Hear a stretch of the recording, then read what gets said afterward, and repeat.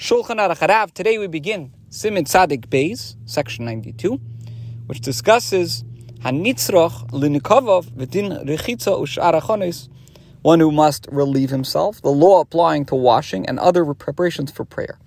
Halacha Aleph 1. Gufay Keitzad, what is meant by preparing one's body? Hayatzarech Linikavov Al Yispal Ad She'yipon. If one must relieve himself, he should not daven. And we should point out the following, that here as well, the terms pray and prayer sometimes refer to prayer in general and sometimes specifically to Shemona Esrei. So, if he needs to go to the restroom, he should not daven until he does so. Mishum shenemar hikoin likras elikecha Yisrael, because it's written, and this verse is from Amos 4:12. He quoted it in a recent shir, prepare to greet your God, O Israel. And one of the ways that a person must be prepared is that he has to have a guf naki, a clean body. Now, let's say a person, he davened anyways, even though he did have to go to the restroom. His prayer is an abomination, and he must recite Shemona Esrei again. Now, the Alter Rebbe qualifies this. When does the above apply? That's with deferring defecation.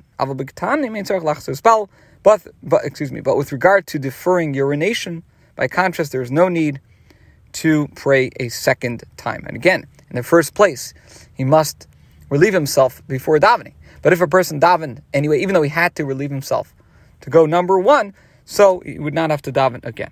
And even with regard to deferring defecation, one is not required to pray a second time unless he cannot contain himself for the length of time it takes to walk a parsa. What is a parsa? So parsa is 4 mil. A mil is approximately 1 kilometer.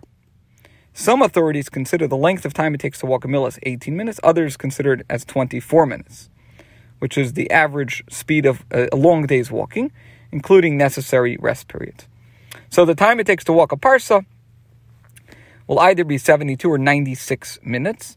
In section 249 and 459, Alter Rebbe favors the latter view of 96 minutes. Okay. But let's say he could contain himself for the length of time it takes to walk a parsa. So then he has fulfilled his obligation for prayer, b'diavad, after the fact.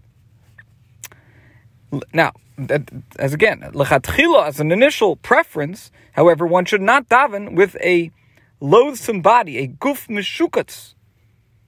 Here the Alter Rebbe is echoing the statement in Madura Basra that one who delays relieving himself violates the prohibition, do not make yourselves loathsome.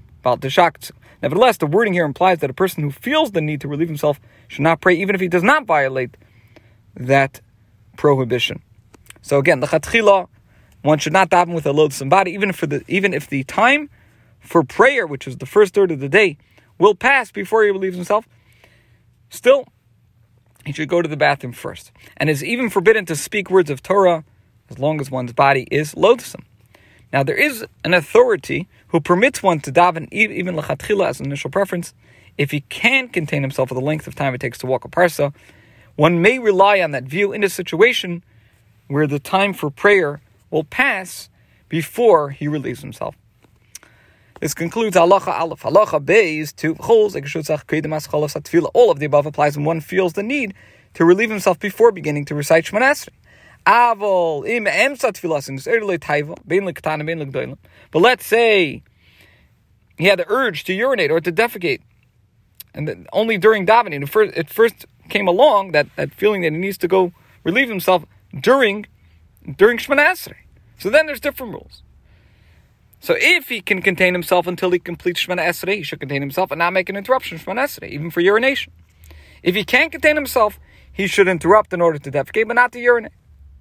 Even if urine begins to trickle over his legs, he should wait until it ceases and then resume his prayer. He is not required to distance himself from the urine, as stated in section 78.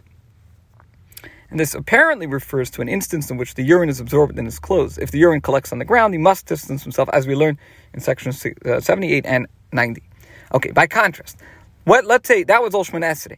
When he's in the middle of saying Shema and its blessings, if he so desires, he may move from the place where he's praying and urinate, or if he so desires, he may continue davening in his ordinary manner, containing himself until he completes Shemona Esrei.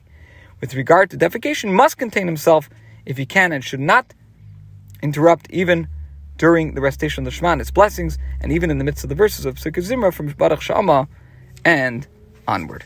Al Rebbe will qualify this in the next shir. This concludes today's shir.